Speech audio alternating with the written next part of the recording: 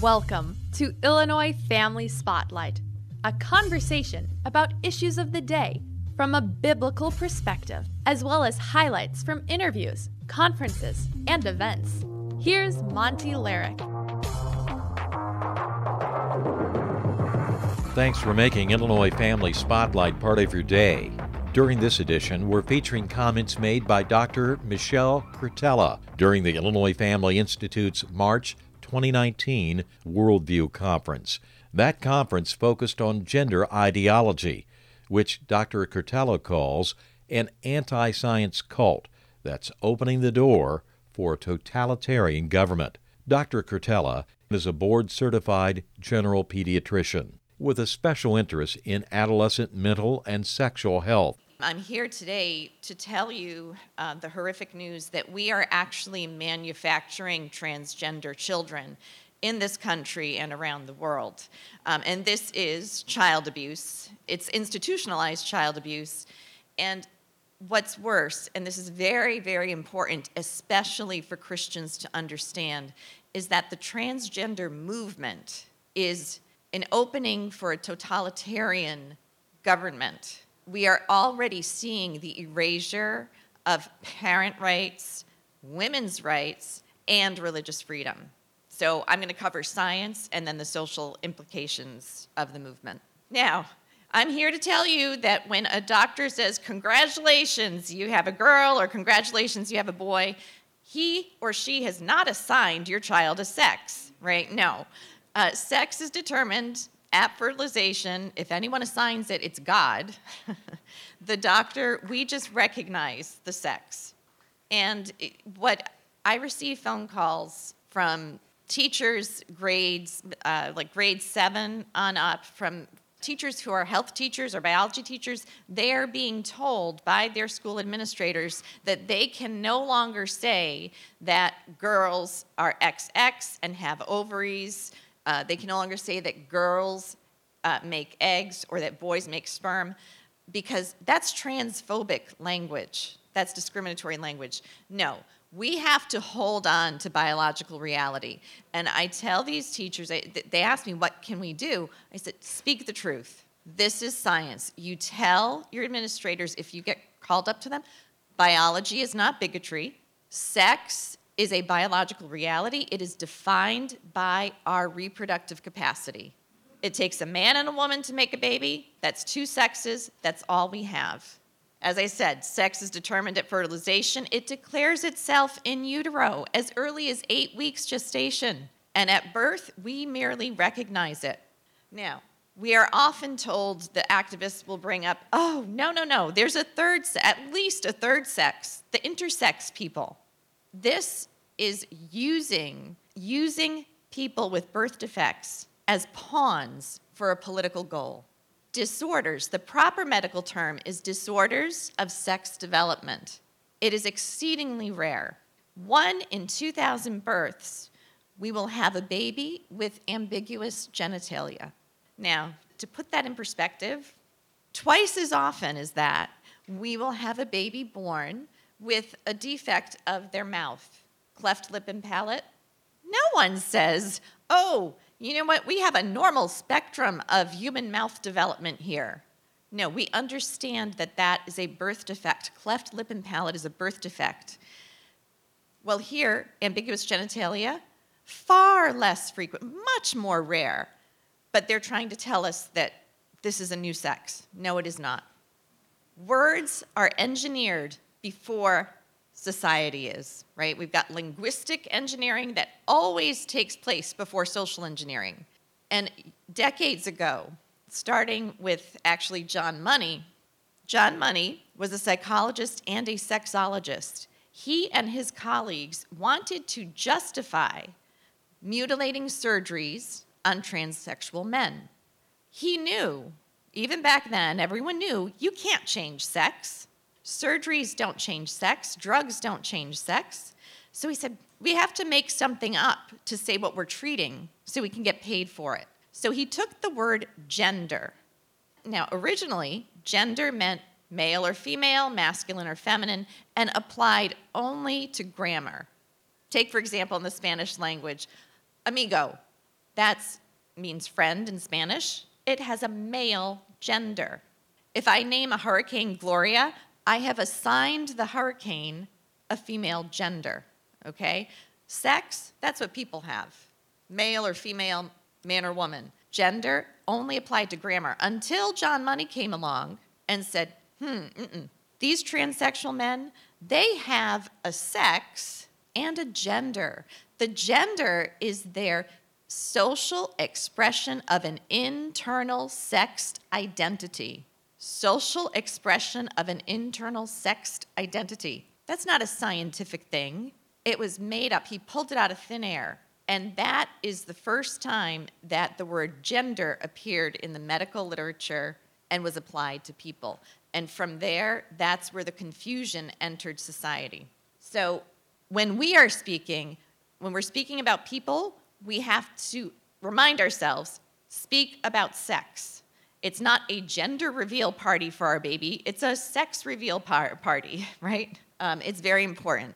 According to the activists, we must teach children as young as age 2 that people actually have an innate gender identity. So an identity in the mind that they're born with of either male, female, or other, that people are born with an innate gender expression, masculine, feminine, or other, that people are born, that we're basically not born with a sex. Nope. See, kids, we have our sex assigned at birth.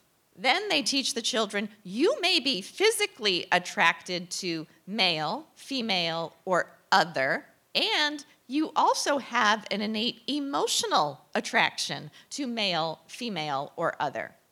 All lies. Gender identity disorder, which was renamed gender dysphoria, is a real thing. Dysphoria simply means discomfort or emotional upset. Prior to the transgender political activism, let's say prior to 2013, less than 1% of children would experience a discomfort over their physical bodies. Less than a fraction of a percent would actually believe that they were the opposite sex. And the vast majority, up to 98% of confused boys and up to 88% of confused girls, would outgrow this confusion if families were helped to support them through their natural puberty.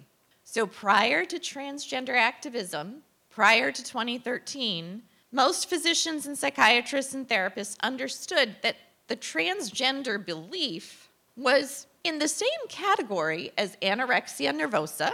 That is where a young woman or young man believes they are morbidly obese when in fact they are dangerously thin. There are people who believe they are horribly disfigured and need to pursue they want to pursue cosmetic surgery because they believe they're terribly disfigured, body dysmorphic disorder. But we don't follow that old thinking anymore. Today, doctors, therapists will actually tell parents, so if two parents bring their little boy to a doctor, little boy's 3 years old, and he's insisting that, Mommy, Daddy, I'm really a girl, he's cross-dressing, he's only playing with girl toys, the doctors today will say, oh, he's insistent, consistent, and persistent that he's really a girl. He was born in the wrong body. Mom and Dad, you must socially change him. He's really your daughter. Give him a new name, encourage him to dress only as a girl, and you make sure you go to the school and make sure they treat him as such. Congratulations, you have a daughter. Social impersonation is the first step that children are now given, and that will be followed by drugs called puberty blockers, usually at age 9, as early as age 9, and then sex change, cross-sex hormones when they're sometimes as young as 13. Just to take a step back, in 2010, I did have a little boy. I call him Andy, not his real name. And between the ages of 3 and 5, he did start to tell his parents that he was a girl. He increasingly played only with girl toys and was cross-dressing. His parents were concerned, and again, this was 2010, so we still had critically thinking therapists at that time. After 3 months of therapy, Andy, during play therapy with both parents present and the therapist, grabbed a truck in one hand, a Barbie in the other, kind of weighed them, and looked up and said, "Mommy, Daddy, you don't love me when I'm a boy." Now, these parents were good parents, but when Andy was 3, his sister with special needs was born. So he went from being king of the hill, apple of mom and dad's eye. Little Sissy needed a lot of help and a lot of care. And in this little boy's 3 to 5-year-old mind, he couldn't process that any other way except, they don't love me anymore.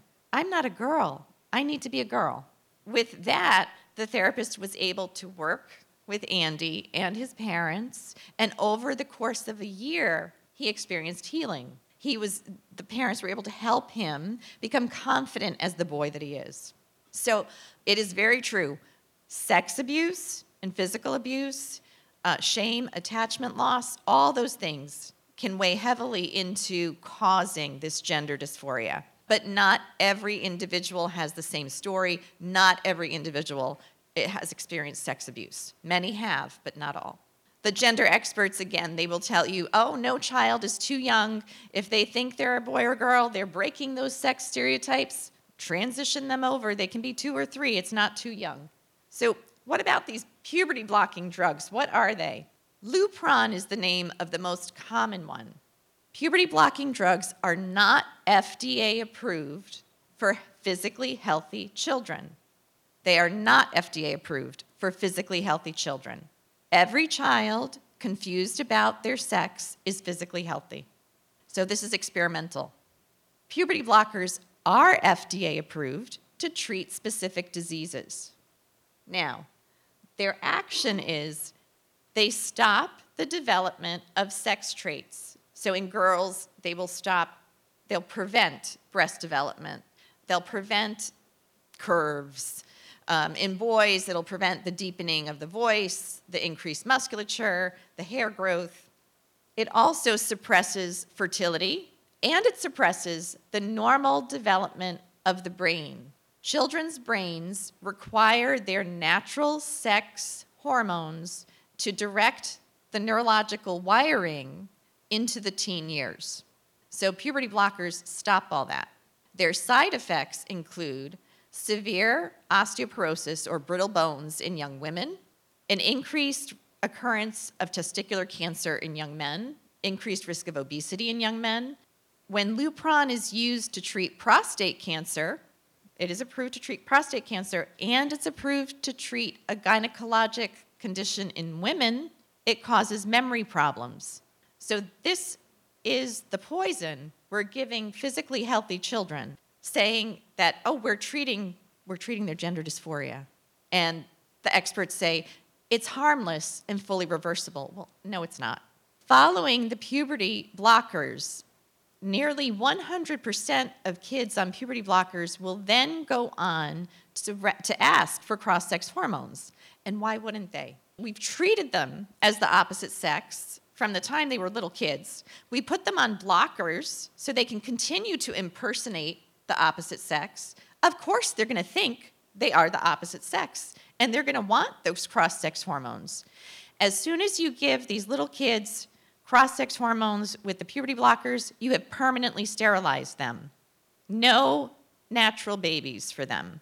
The cross-sex hormones, which would be estrogen for boys, testosterone for girls, you've got increased risk of heart attacks, strokes, blood clots, diabetes, various cancers, and emotional instability. We are now seeing girls as young as age 13 being referred by these experts as young as age 13 for a double mastectomy. I'm going to pause here because just to illustrate how politicized and ideological mainstream medicine has become. Dr. Michelle Cretella during the Illinois Family Institute's Worldview Conference. After a brief timeout, we'll continue with her address. With a 1-minute look at culture from a Christian worldview, I'm John Stonestreet with The Point. Apparently, Josh Timonen, once a right-hand man of New Atheist author Richard Dawkins, has now chosen to follow Christ. Timonen began working with Dawkins back in 2006, just before the publication of the bestseller The God Delusion. He helped with Dawkins' websites and documentaries, as well as with his foundation and merchandise. The two parted ways due to a legal dispute. Much later, Timonen relocated his family during the pandemic, and they started to attend a church so that his young daughter could make some friends. At that church, he and his wife began to reconsider Christianity, and after reading Lee Strobel's The Case for Christ, Timonen was confronted with the historical facts of Jesus' life, ministry, and resurrection, all of which he had dismissed early on in his atheism. Within the year, both Josh and his wife had placed their faith in Christ. Timonen's story reminds us that God is always at work, and that through Christ, God can reconcile us to himself, even while we are his enemies, as Romans 5:10 says. For the Colson Center, I'm John Stonestreet. Thanks for joining Illinois Family Spotlight. During this segment, Dr. Michelle Cretella warns that many pediatricians are no longer on the side of parents and have become gender activists in white coats. Dr. Cretella is a board-certified general pediatrician. The left, the far left American Academy of Pediatrics came out with a warning to parents of teenagers about tattoos. They said, parents and pediatricians, be sure to warn your teenage children and patients about getting tattoos. Teenagers are not mentally mature enough to weigh the risks, and tattoos can cause scarring, and they can be very difficult to remove. The same American Academy of Pediatrics is 110% behind sending teenage girls for double mastectomies if they think they're boys. Yes, it is institutionalized child abuse.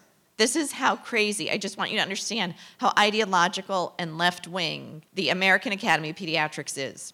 Activist surgeons are now trying to push for the right to do bottom surgeries or genital surgeries on children under 18. So parents, do not leave your children alone with doctors. If you take your child to the pediatrician, the family practitioner, usually by age 11 or 12, the pediatrician or family practitioner will say, okay, we want to help encourage your child's independence. So they'll generally do an interview with you in the room, and then they'll ask you to leave for the physical exam, if it's okay with the child. You do not have to leave. Don't leave. What happens when you leave?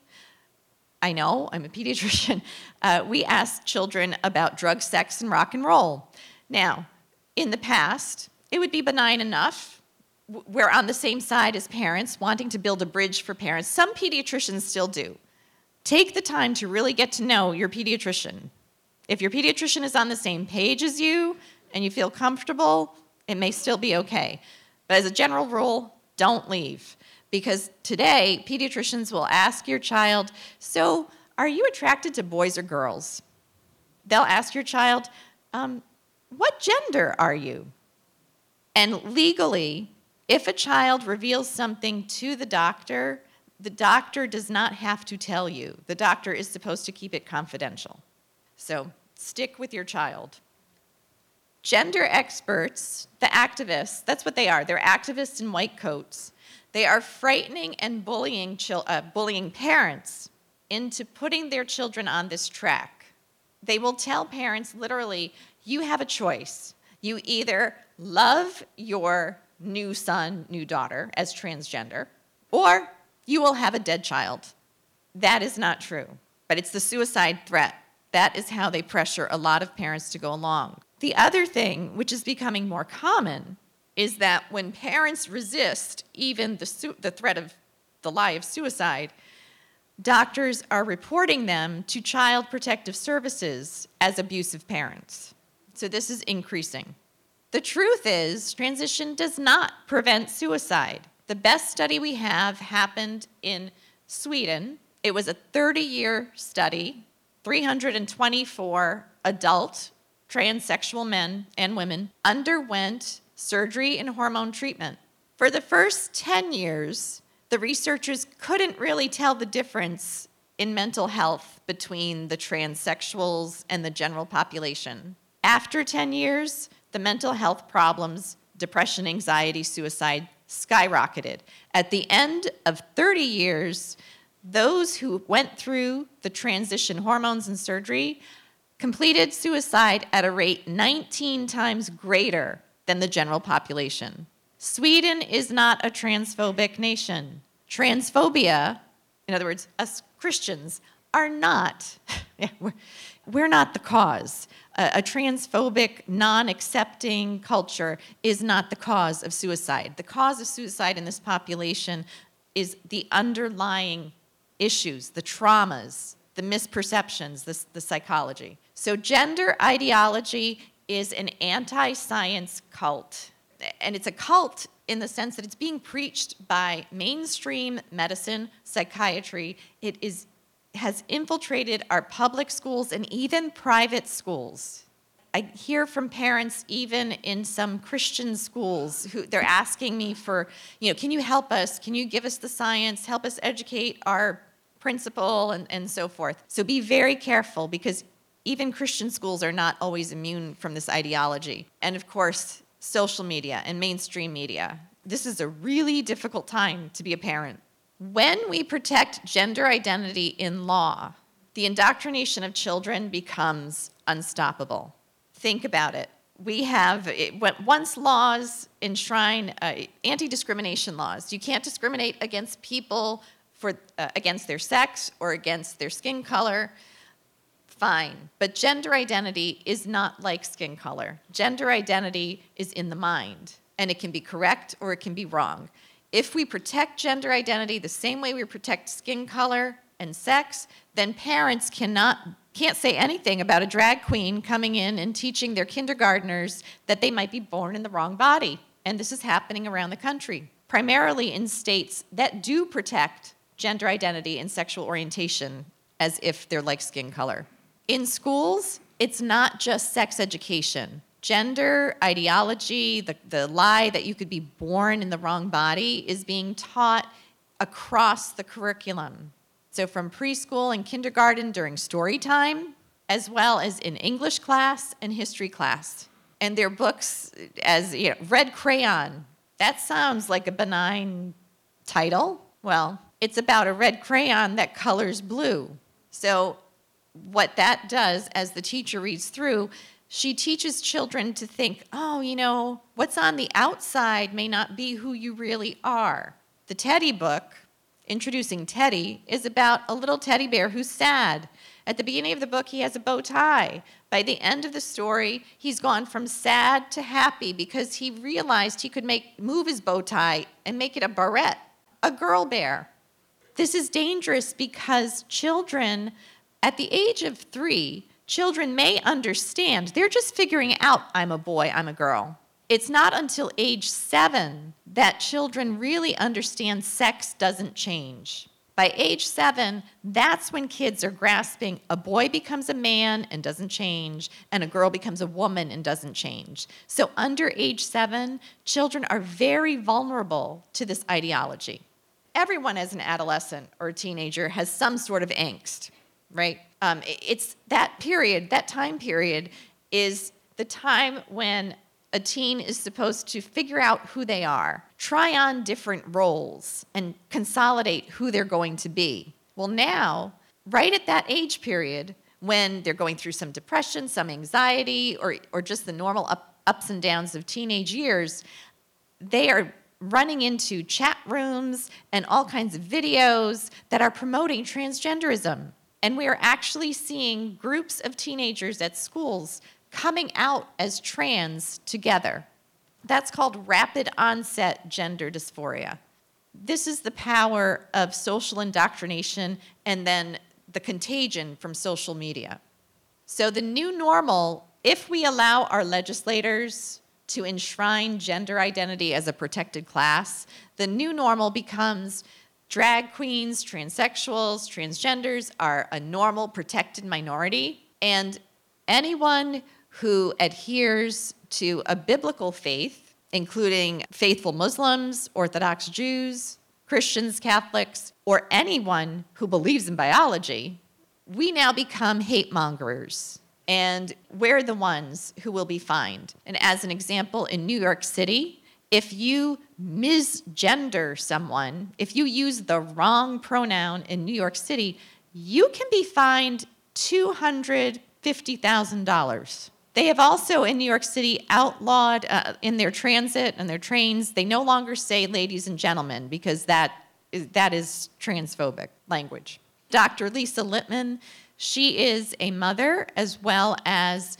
a researcher and physician. She published an excellent study about the rapid onset gender dysphoria in teenagers. She was working for the Rhode Island Department of Public Health at the time, and she published her study out of Brown University. Because she was warning people about the rapid onset in these teenagers due to social media, she was attacked by the transgender activists. And Brown University pulled her study from their website. She was also fired from her position in the Rhode Island Department of Health. She and I are friends. She deeply cares about children and is committed to true science. The journal that published her study forced her to go through they forced her through the regular evaluation, and then because of pressure from transgender activists, they told the activists, oh, it's okay, we'll make her go through an evaluation again. Erosion of girls' and women's rights. If gender identity is protected in law, any boy, any man can say, I am a girl, I am a woman, and demand that he use a woman's restroom, a girl's locker room, be on a girl's sports team. Target, of course, has the open dressing rooms. The Yellow Home is a domestic abuse shelter in Fresno, California. 6 women who were taking shelter in that home were forced to shower with a man because the man identified as a trans woman, and California law requires that you not discriminate based on gender identity. And similar things are happening in women's prisons. Men are being housed in women's prisons. In the state of Connecticut, we no longer have boy sports and girl sports. We have boy sports and co-ed sports.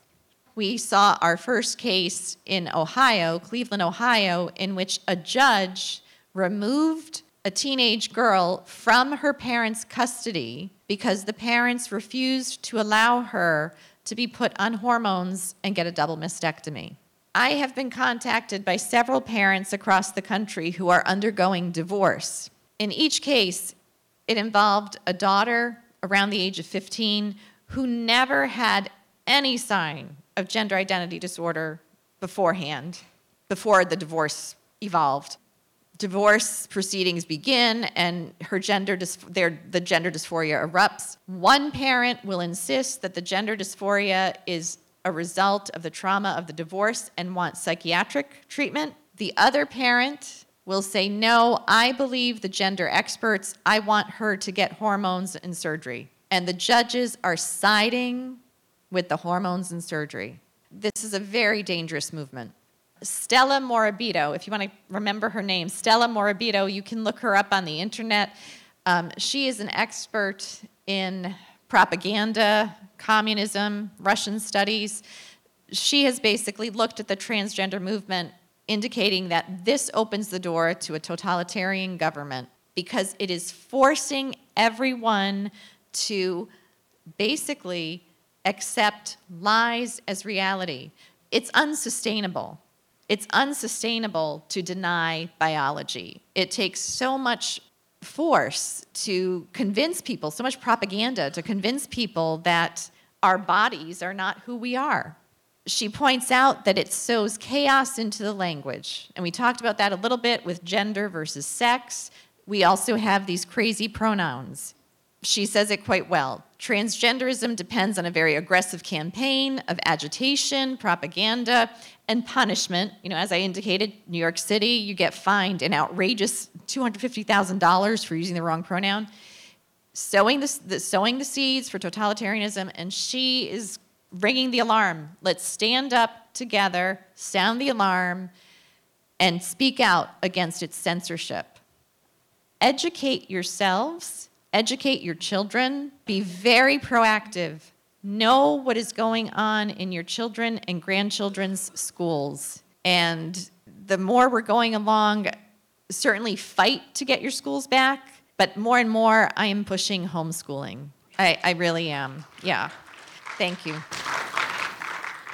Dr. Michelle Cretella at the Illinois Family Institute Worldview Conference. Please support the work of the Illinois Family Institute. To give, click the Contribute button on the homepage of illinoisfamily.org or call 708-781-9328. Also, tell a friend about Illinois Family Spotlight.